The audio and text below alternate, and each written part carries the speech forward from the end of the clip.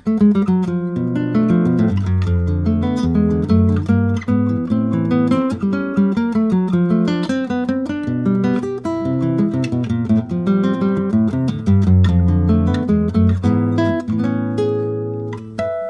how's it going, everybody? Gabriel Santiago here. So this is a Speaking of Harmony podcast, and this is episode 40.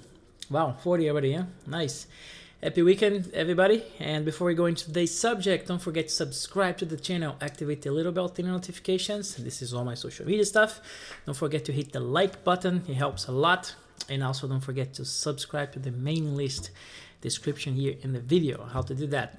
All right, today's subject is something people have been asking me, and particularly someone asked me the other day, and actually the video from the past episode, to talk about bass, basically bass, how I'm dealing with bass, using bass with this kind of harmony, this kind of music, and guitar and all that. We're going to talk a little bit about that, but I'd like to point out that I see the bass part as just a regular voice, basically, right? So along with the melody and the middle voices and stuff, it's just another voice. So I guess, we can have different approaches when it comes to the bass voice.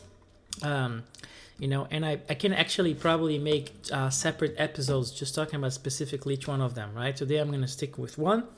But basically, the bass voice, can be just kind of performing its main role, which is playing the bass, right? The roots or the inversions or whatever, right?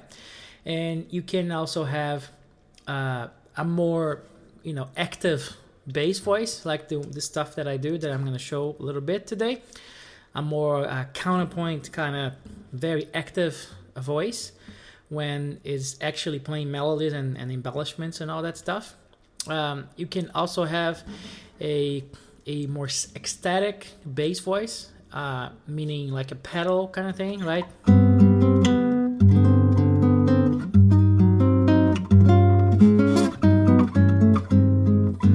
Right, like a static bass. And you can have the bassless scenario as well, where you don't have a bass at all. You're just kind of playing rootless chords, right? Bassless chords, which is also I really love to do, especially if you're in a texture where you do have a bass playing with you. They kind of change things a bit.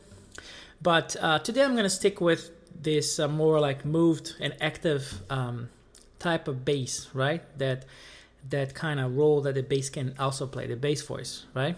Well, I don't really have a recipe or anything. I'm just hearing that voice, and basically it's like when we talk past episodes already about hashtag voice leading.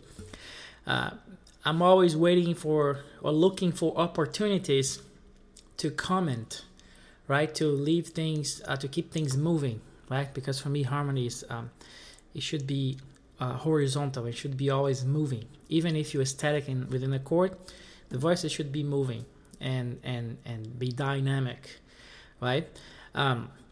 So if I'm playing a melody, and let's say the melody is idle or is resting or has a long note, here's a chance to comment on that, right? Or that previous statement or phrase or theme.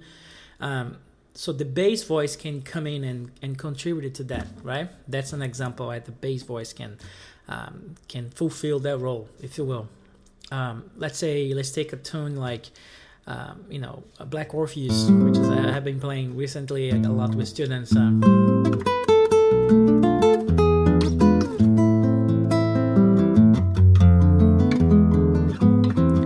Right, for instance, right at the beginning, I can use that long note and melody to comment, to use the bass to come in and comment, right? For instance, so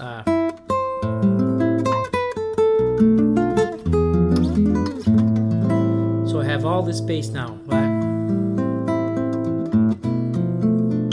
And I have these chords to play, right? I have B half diminished, E7 flat 9, and go here, right? So I can do something like that, like.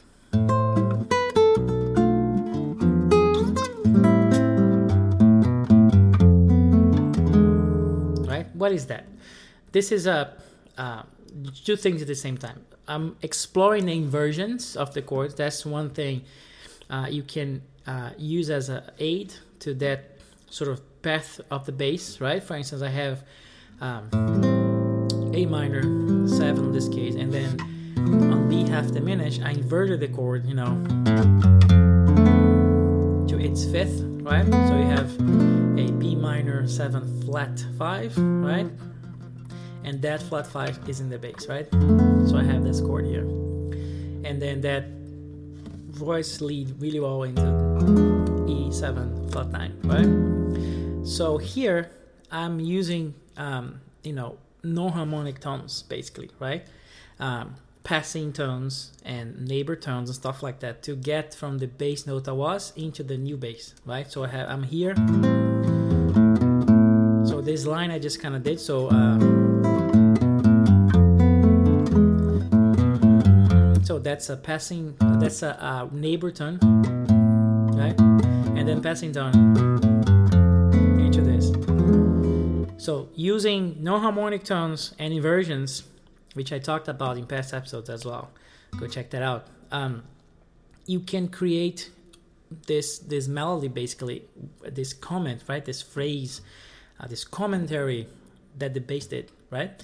I'm using inversions and non-harmonic tones, right? So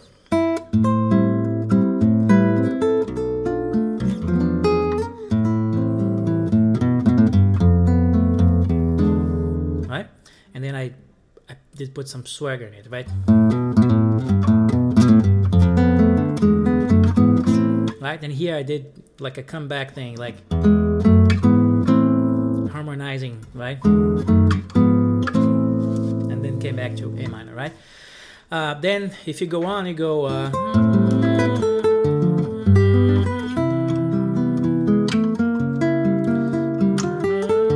here, there's a space here to do things as well. So we have, let's say,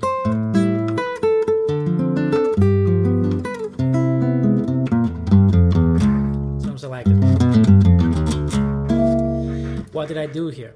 I am going from C to C sharp diminish, and that is leading, you know, leading us to D minor, right? So what I did, I do have the 7th string, which helps a lot, right? So I have, I just kind of went all the way back down into the C sharp, but octave lower. So I did, and this time I used some chromaticism as well, right? This is the C major scale, basically, right?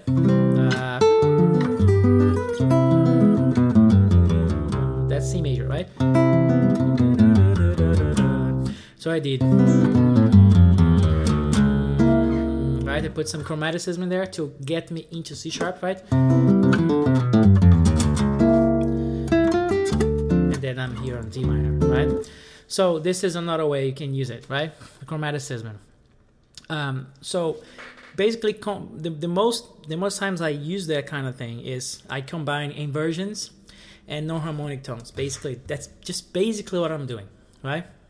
On this song, you can check so many things out.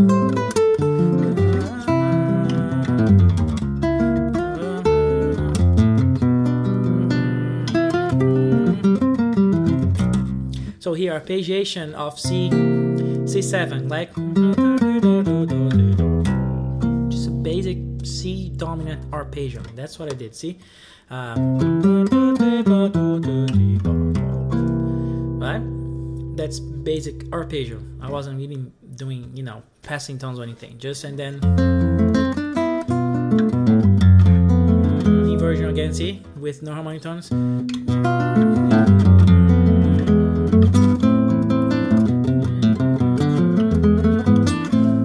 Change voices and everything. So I'm always kind of aware of, you know, the chords I'm in, the scale I'm in, the mode, whatever. So I'm just basically improvising, but with using that voice, right? It's kind of, I'm kind of soloing over, but I'm soloing on the voice, on the bass voice, basically. But I'm really aware and conscious on where exactly I'm gonna phrase with the bass, right? I can't intrude the main melody, right? The melody is the king, as we already know, right? So I'm just looking for spots where, opportunities where the melody allows me to comment, right? I'm not, I have to be out of the way because the melody is the king. The melody has to be exposed, right?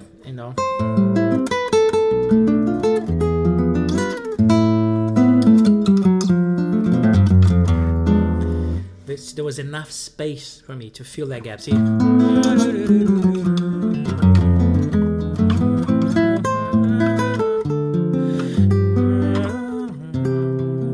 Sorry. Another space. Another space.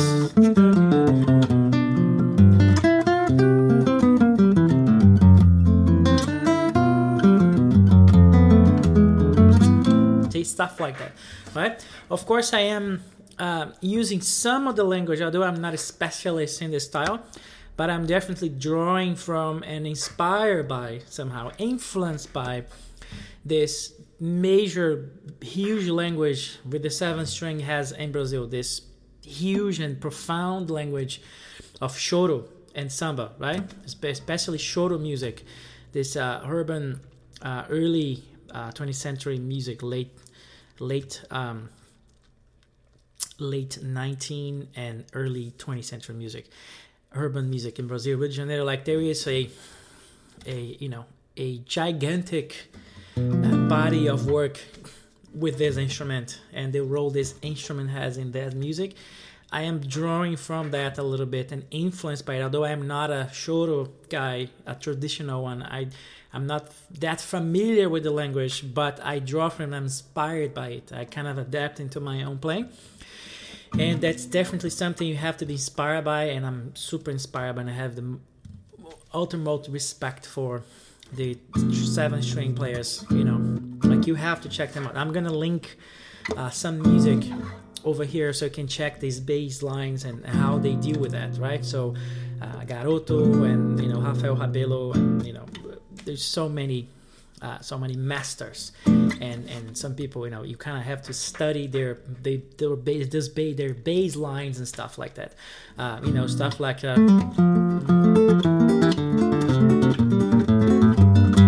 stuff like that. So songs, they're like pretty much a bass line, and it's unbelievable. It's beautiful. I'm gonna link some music here so you can check out, but know that I am influenced by those guys as well a little bit, not as much as some other things, but definitely part of this thing as I'm playing is drawing from that language.